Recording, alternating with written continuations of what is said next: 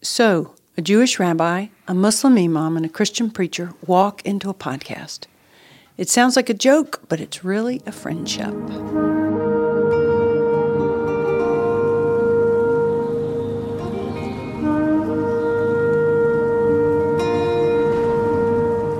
I am Imam Omar Shaheed of Masjid As-Salam. I am Rabbi Jonathan Case of Beth Shalom Synagogue. And I am Reverend Ellen Fowler Skidmore of Forest Lake Presbyterian Church. All of us gathered today in Columbia, South Carolina, to welcome you to our podcast, Abraham's Table.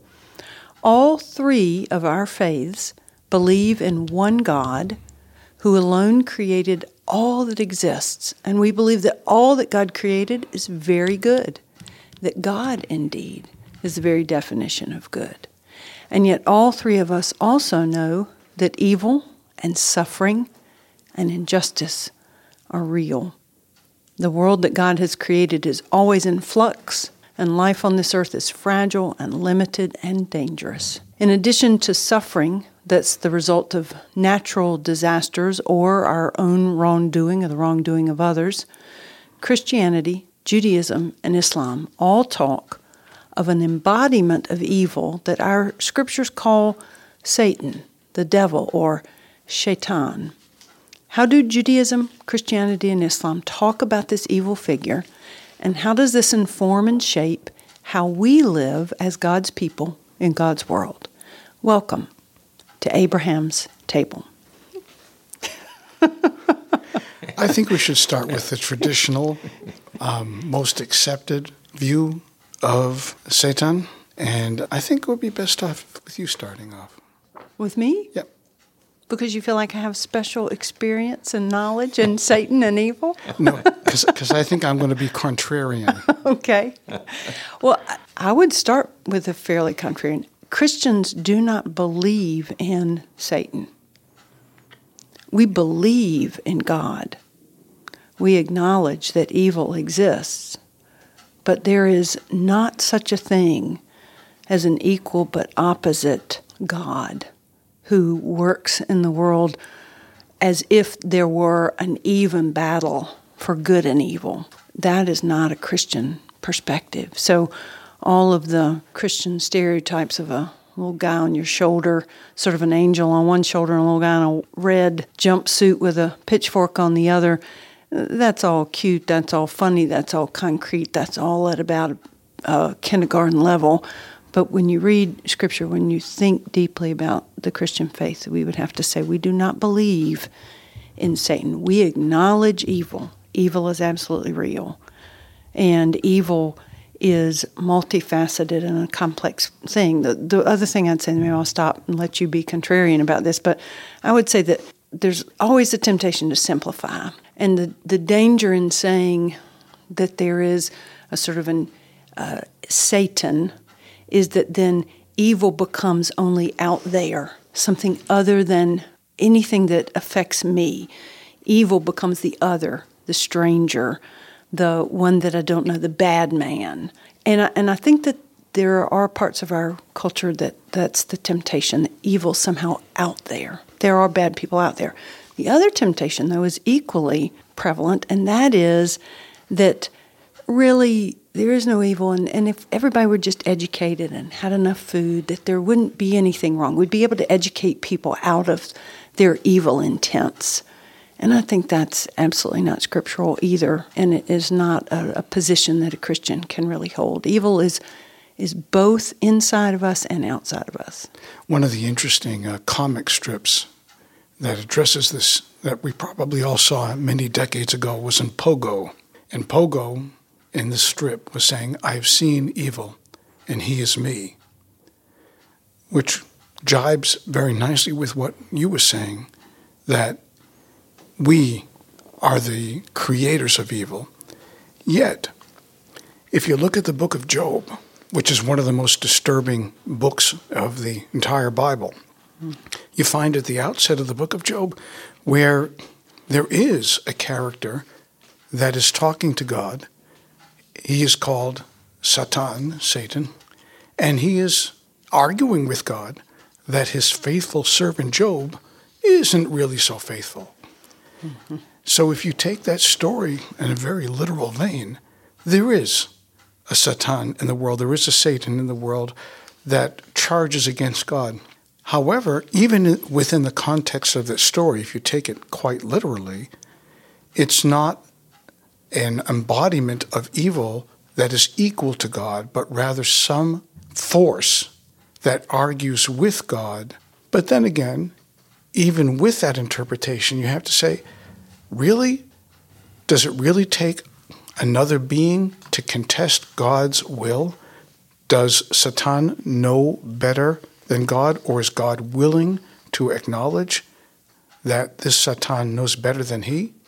Now, having put out those questions there, I want to throw out my contrarian view now against what I just said, that in the Talmud, in a segment that is focused on the book of Job, it says the following. It says, Lo haya v'lo nivra, that Job never was, and the story of Job is not real and to be taken as real, that the story is a parable.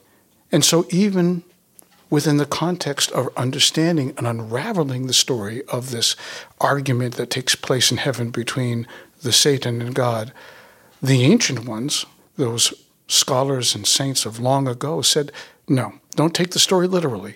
The story has a far more powerful meaning if you take it as a metaphor. Mm-hmm. Take it as a metaphor.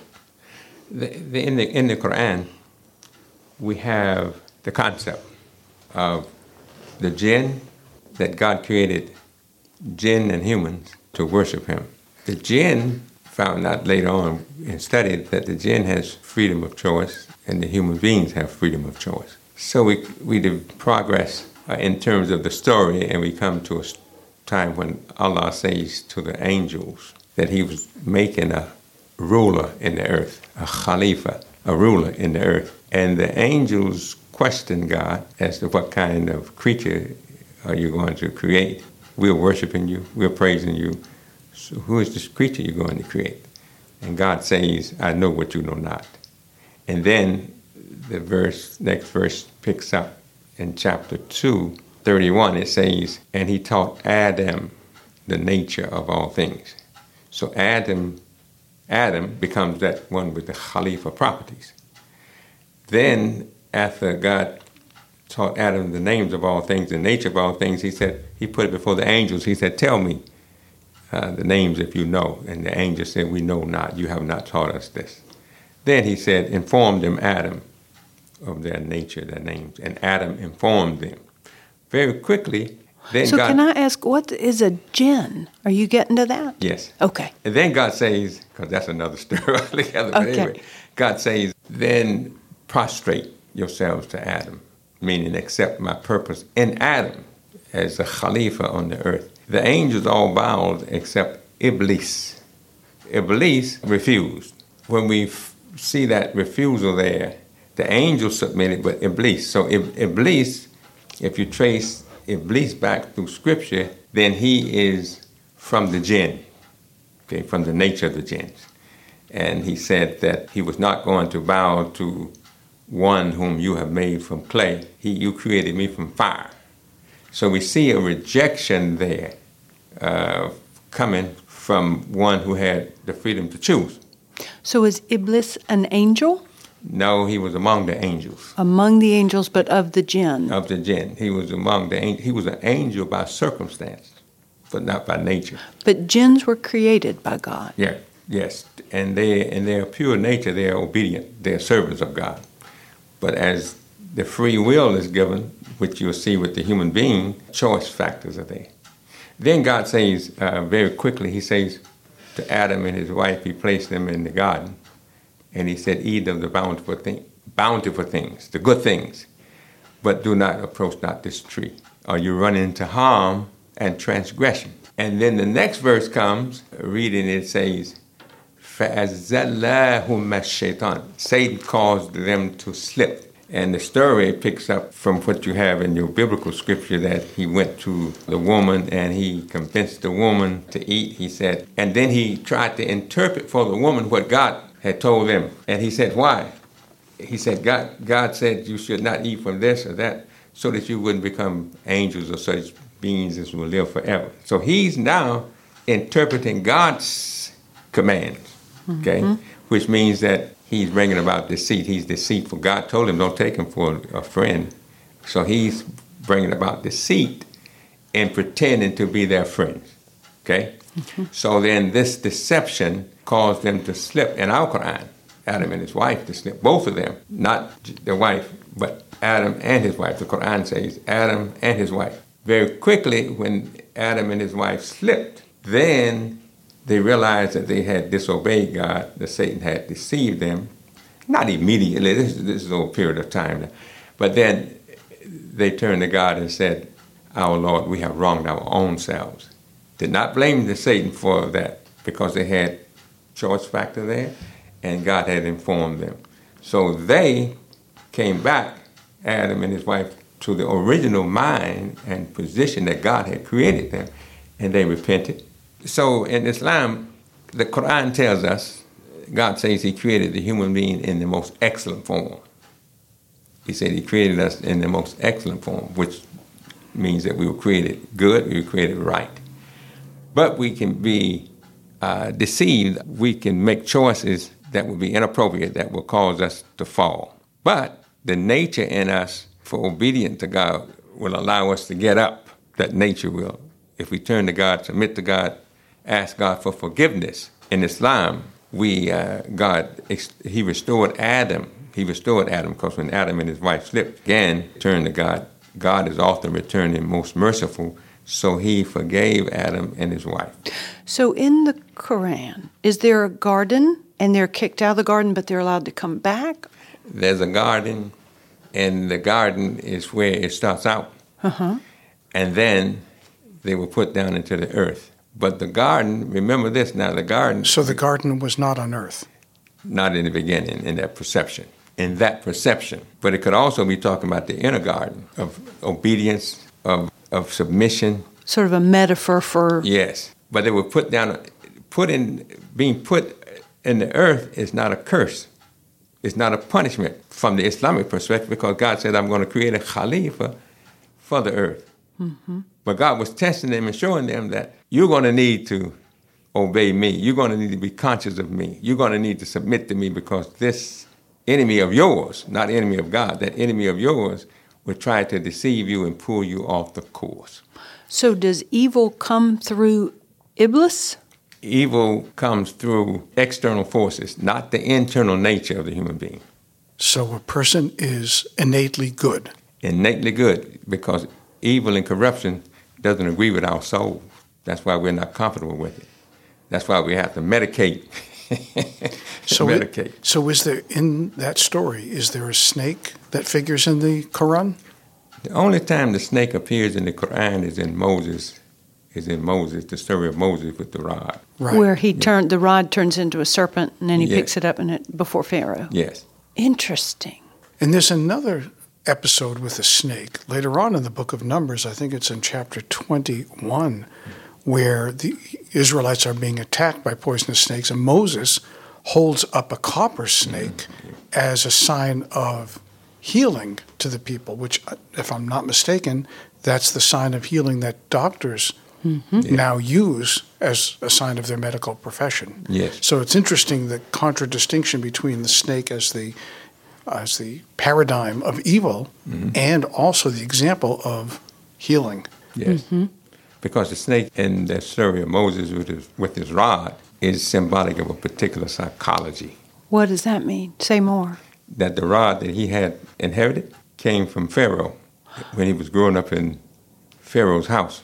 He had a rod that he didn't know what he had, so God asked him, what is that? And he told him it was a rod, and what does he do with it? And he did different things with it.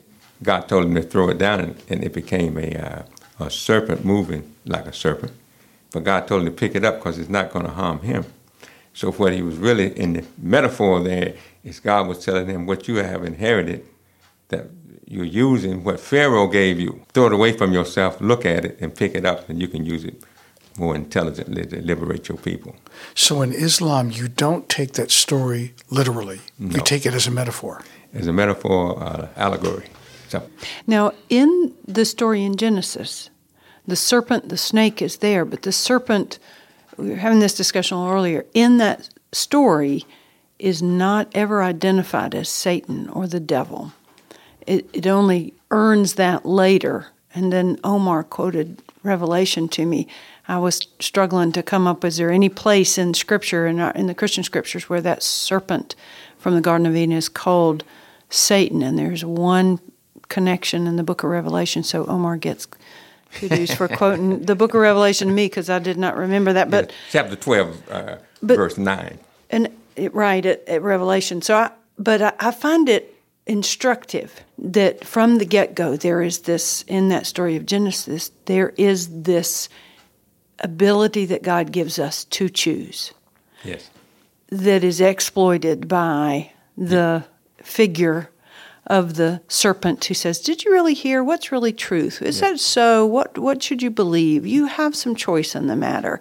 And so where we would coincide, where I can collaborate, what you just said, it would be evil comes into the world every time, any time, human beings refuse to submit themselves to God, to be obedient to what God's will is. That is where evil enters. Now, the problem with that is that very often human beings have confused their own will with the will of God. So that's why it's so essential to read Scripture. It's not me imposing my will on Omar. It is God's will to which we submit alone. Well, you got a good point there before you leave the serpent in Genesis. It says he was more subtle. More crafty, more intelligent. More deceitful. Yeah. So Adam and his wife being innocent, the serpent being more, well, I guess would be shrewd at that time, deceptive. He was able to get them playing on their desires, their nature. Right. And evil Curiosity. is always sweet in that first bite. Well, wait a second. Mr. Contrarian has to, has to intervene here for a second. So what is the message behind God putting two trees in the garden, a tree of life and a tree of knowledge of good and evil, and saying, eat that one, don't eat that one? If God had not intended for the first beings to go near or consume the fruit of the so-called forbidden tree, why create it in the first instance? So I'm going to throw out this ball into the playing field here, that maybe it was God's intent that we actually have the choice to choose good and evil by placing that right in their view and say, don't eat that because on the day that you eat of it, you will die, which of course is another lie, right? Because they didn't die. Not immediately. Not physical death. Not physical death. They eventually died, but they did not die physical death. Because it said that they became a living soul when God breathed his breath in them. So that soul, when you disobey God, you die to the purpose and will that God has for you. Mm-hmm. Well, I can be more literal than that. What if God was actually telling precisely what the truth was? On the day that you will eat it, you will no longer be eternal. I'm just rephrasing it. So eventually you will die, which was in fact the truth, that they would not live forever. Well, that's a good piece because they did turn away from God and they found that they oppressed themselves. They were in the wrong until they turned back to God. But let's go to what you said earlier. That is what we understand, that that God has given the human being choices, a factor, to obey me or disobey me. Right. And isn't that what religion is about? Religion is about willingly obeying God, not being forced to obey God. Yeah. We all worship a God. It just depends on which God you pick. Yes. So it could be yourself. It could be power. It could be money, or it could be the creator of the universe. That test is there, and God has created the world to test us and grow us. There's no way for us to grow without that test.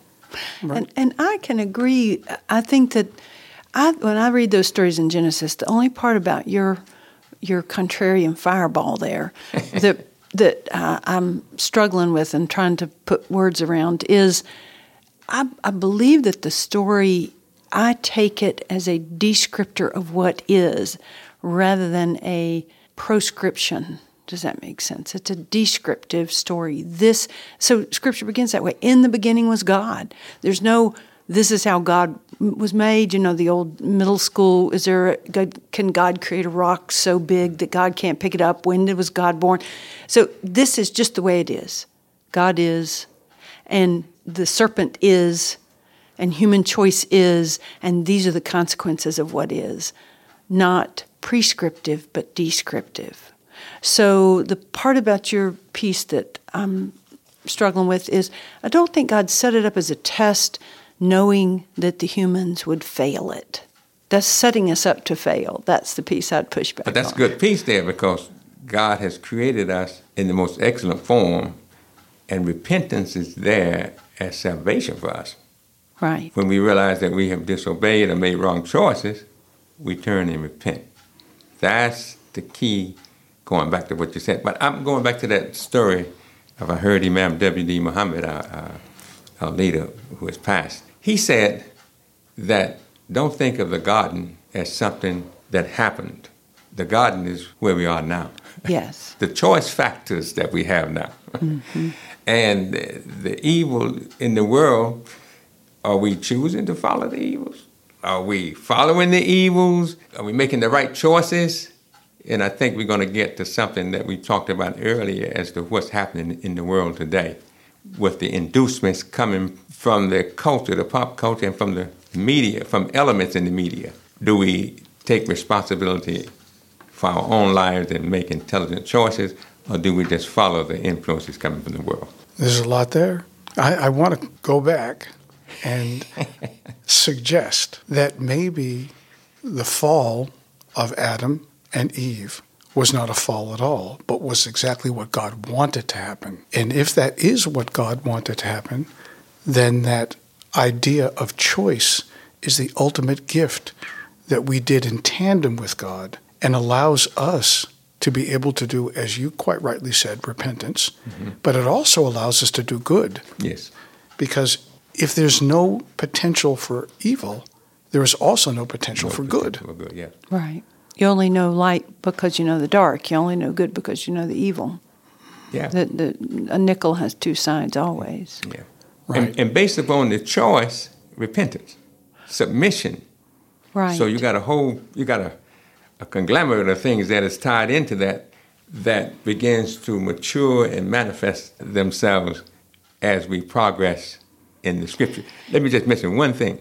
You mentioned the serpent in Genesis, and we showed you in Revelations where your Bible says the dragon. The dragon is a fictitious creature. I don't think a dragon ever lived, blew in fire out of his nose. I think they gave us a fictitious creature there.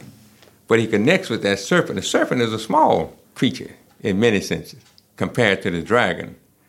But it's showing you how Satan and his schemes would grow in the world and manifest themselves. Where he was deceiving two people, now he's deceiving the whole world. So fire, the dragon blew in fire out of his nose. It's a different picture there. Should I read that little piece? I've got it right here. So Revelation chapter 12, this is the Christian New Testament, in the book of Revelation, which is a highly allegorical description of God's faithfulness and the suffering in the world. War broke out in heaven. Michael and his angels fought against the dragon. The dragon and his angels fought back, but they were defeated, and there was no longer any place for them in heaven. The great dragon was thrown down, that ancient serpent who's called the devil and Satan, the deceiver of the whole world. He was thrown down to the earth, and his angels were thrown down with him. Now, I can honestly say I've never read that passage in worship and never preached on it. That's be the only place that I know of where it gets named that way. Fascinating. The one thing I would say is, I think, and I'd be interested in your response, the Christian tradition would say, God indeed gave us free will, but God does not will evil. God does not create evil. God is good. Yeah. He didn't tell them they couldn't go near the tree. He told them, don't go near the tree.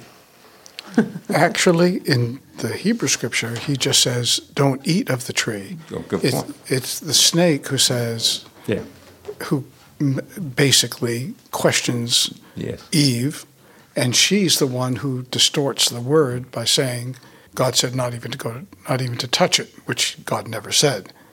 Mm-hmm. I do want to point out in the Hebrew that the word, as opposed to the name, Satan, means tempter. Yes. And so it's quite right what you said, Reverend Skidmore, about not being some physical being, the Satan, the Satan, but rather this force that exists inside of us that urges us to do things that are harmful to others, things that are harmful to ourselves. You know, there's this really interesting New Testament passage at the very beginning in Luke's Gospel, at the very beginning of Jesus' ministry, where Scripture says in Luke 4 that the Spirit, and the Spirit meaning the Spirit of God, drove Jesus into the wilderness the churches understood it as a time of preparation, and where for 40 days he was tempted by the devil. So that's that 40 days of preparation for the celebration of Easter for us. And there are 3 temptations that the devil throws out. So the devil says, if you are the Son of God, command the stone to become a loaf of bread. And Jesus answers him by quoting Scripture. It is written, one does not live by bread alone. So the first is, you've been fasting for 40 days. If you're hungry, eat. The second temptation shows him all the kingdoms of the world and says, to you I'll give their glory and all this authority. If you will worship me, it will all be yours. And Jesus answers with Scripture, it is written, worship the Lord your God, serve only him. And the third temptation, the devil takes him to the top pinnacle of the temple in Jerusalem and says, if you will throw yourself down, then if you are the Son of God, throw yourself down, because Scripture says that God will protect you. You won't even hit your foot against a stone. And Jesus answers, it is said, do not put the Lord your God to the test. So in Christian traditions, there is this temptation, these archetypal temptations. And the temptation always comes then using Scripture. So evil quoting God's very word to mislead. Right. But you don't think Satan is a man? Or Shaitan is a man or a woman? No. Be dead by now, right? Yeah. No, I'd make evil too small. Yeah, they'd be dead by now. So influences. And again, when we look at, now you said something intrinsic. I'm pushing back on intrinsic in the nature of the human being. That's coming from outside. The influences are coming from outside to influence our thinking, influence our decision making. If we have choices, then we will obey if we are clear in our commitment. In fact, the Bible says, the Quran says, Satan says, I'm going to deceive all your servants except those who are sincere and purified. So the sincerity and the purification there plays a great part on the human being. But we can be pulled off course, but we're not going to be satisfied. This is why I believe in working with corrections, most of the persons that I got a chance to talk with to ask about their criminal acts or whatever. Now, we know that you were a chaplain, a Muslim chaplain in the Department of Corrections. Right. We might better say that for this podcast. They may not know Yes, that. Okay. And working as a chaplain in the Department of Corrections, I often would talk to some of the, inmates. Well, we use the term inmates. Some sophisticated say clients and all that, but it's inmates. And they would explain to me that they were under some type of drug when they committed their crime. They said that they had followed their first mind, they would have stayed at home or would not have gotten involved. So there's something in us originally that reminds us that's their conscience. But it can be overrun, overflooded. It can be inundated with so much, like the culture we live in today. How can anyone really make intelligent choices? Let's go back to the young people. When they're looking at TikTok, when they're looking at Instagram, when they're looking at the different mediums that are reaching us, the social media. Where is clarity in the public discourse today? Let's search for it. Okay, it's time for Mr. Contrarian to come back to return to his seat. And I want to make two observations. One of them is that in the book of Isaiah, he talks about God being the creator of good and evil. So I want to throw that in. And then I want to follow it up with a very beautiful story about a saint who prayed to God with all his heart that God would remove the evil inclination from us. And God was so pleased with his servant that he decided to grant the request, and he removed the evil inclination from humankind, and all that was left was goodness. And in the next 24 hours, this same saint saw that there were no buildings started, and there were no babies being conceived, and no businesses being begun either. So the harnessing of this negative side of ourselves, this harnessing of the Satan that exists within us, also has a very positive side to it as well, that it allows us to become our best self sometimes through competition. There would certainly be no sports if we didn't have this negative side to ourselves. Nobody would be watching a football game, that's for sure. And all of the things that sometimes produce us the best, make us the best in our field, is that energizing factor of this negative impulse that resides always within us. So part of my argument is that this Satan is not always bad. We just have to be able to control it as opposed to it controlling us. I would say something similar, but from a slightly different take. I would say that every virtue, every good that God has given, when human beings overreach it, stretch it too far, push it too far, becomes an evil. So to be thrifty is a virtue. Pushed too far, it becomes stinginess. Right. To be holy is a virtue. To push it too far becomes self-righteousness. To judge between good and evil is a virtue. To push it too far becomes judgmentalism. So it is more of a continuum. Let me add to that. The Quran says that God could have stopped Iblis or Shaitan, Satan, at the time, that he put him out because he was disobedient. But then he said, "Oh, my Lord, give me respite, delay my punishment until the day they are raised up." And when God said, "Okay, you have respite," then he said, "I'm going to show you. I'm going to come at them from different angles. I'm going to make most of them ungrateful for your mercies." And God said, "Go.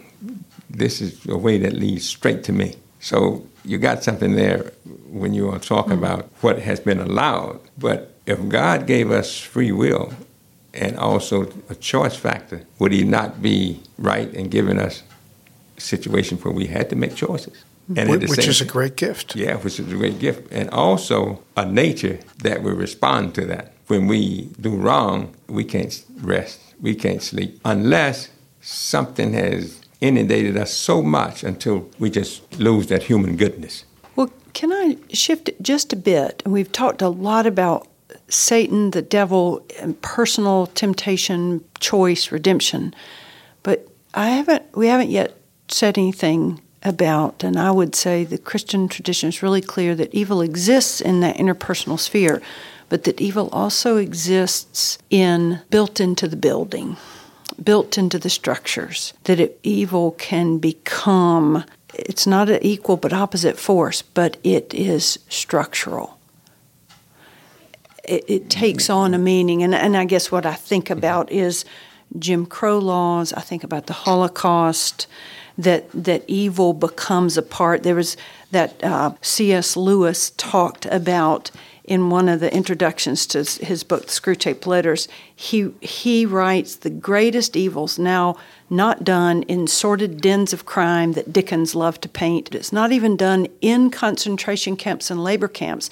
In those we see the greatest evil's final result. But evil is conceived and ordered and moved and seconded and carried and minuted in clean, carpeted, warmed, well-lit offices by quiet men with white collars and cut fingernails and smooth-shaven cheeks who do not need to raise their voice.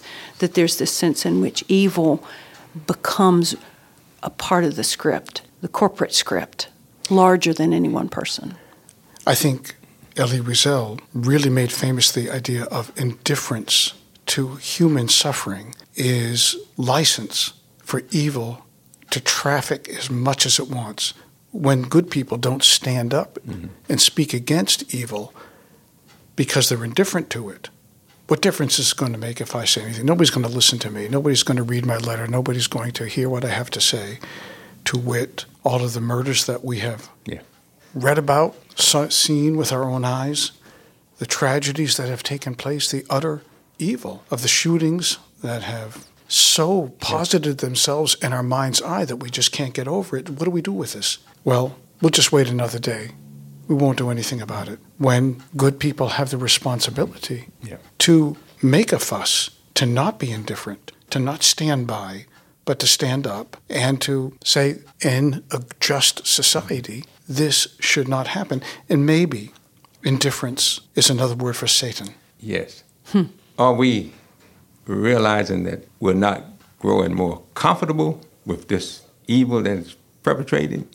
We don't feel safer. We don't feel better. Something in us is telling us we need to fight back. We need to do something besides just stand by and look. But when you have, like the secular world, someone said the secular world, Satan has taken over the secular world. And commercialism and its pushing of its goods and pushing of its wares and pushing for us to buy and purchase, they are reaching us through social media, making decisions for us. Algorithms are making decisions for us. Well, we think we're making decisions for ourselves, but we're not comfortable.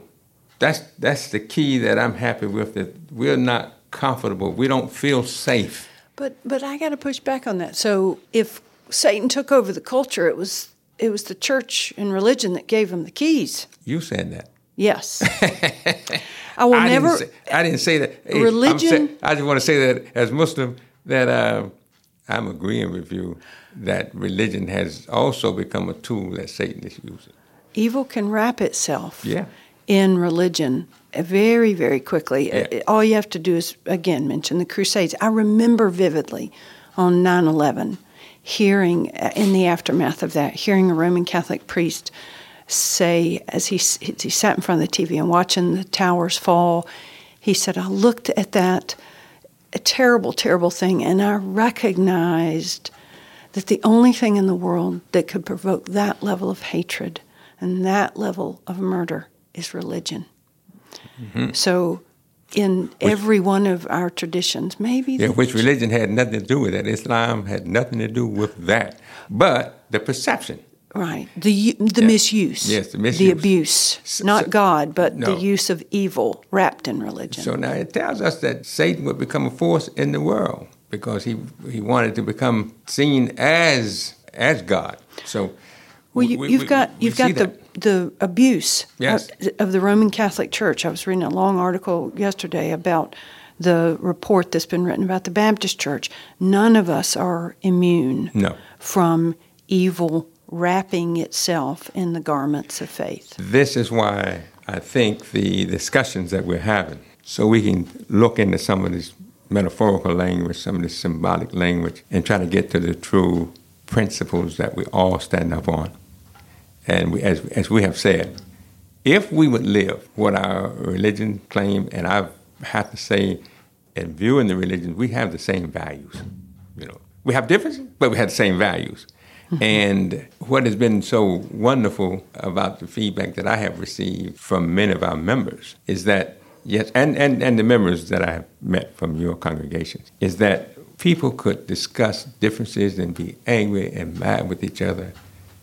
But when you see people bond together or come together and look at commonalities and let those commonalities pull them over the differences and see a demonstration of what we had the other night and the times that we have met, to see people after the discussion still holding on to their principles, but sharing, showing kindness, showing goodness, and showing love. So that's what we're going to have to continue on. Puts the devil in retreat. Hey, not any room in that space. If there's a jihad, I heard again Imam W.D. Muhammad say it should be all the righteous against Satan. Wouldn't that be wonderful? If good people were as vociferous and as strong and as loud as those people who are on the other side, who are in the minority. We Yes. People Yes. who want goodness to infest the world and bring about the best in everybody are the majority. Yes. Y'all probably have heard that Martin Luther King. Why should we love our enemies? Because hatred can't drive out hatred. Only love can. Only love. Darkness can't drive out darkness. Only light can. So it is only good. It is only love that drives out the dark, the hate, the Satan, the tempter. Yes. Are we done? For today. Okay.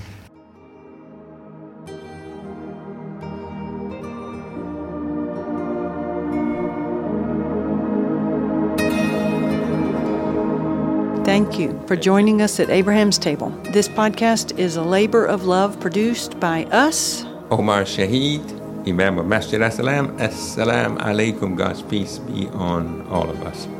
Rabbi Jonathan Case from Beshalom Synagogue, Shalom Aleichem. That same peace be on us all. and Ellen Fowler Skidmore, Forest Lake Presbyterian Church. Peace be upon you. We are grateful for Kyle Lovett sharing his musical gift through the Peace Shofar Worship that's available on Spotify. And I'll remind you again that we would love to hear from you. You may comment, question us, give us ideas, topics for discussion. Tell us what this podcast means to you, and you can communicate with us using the email abrahamstablesc@gmail.com. abrahamstablesc@gmail.com. From Columbia, South Carolina, we wish you God's peace.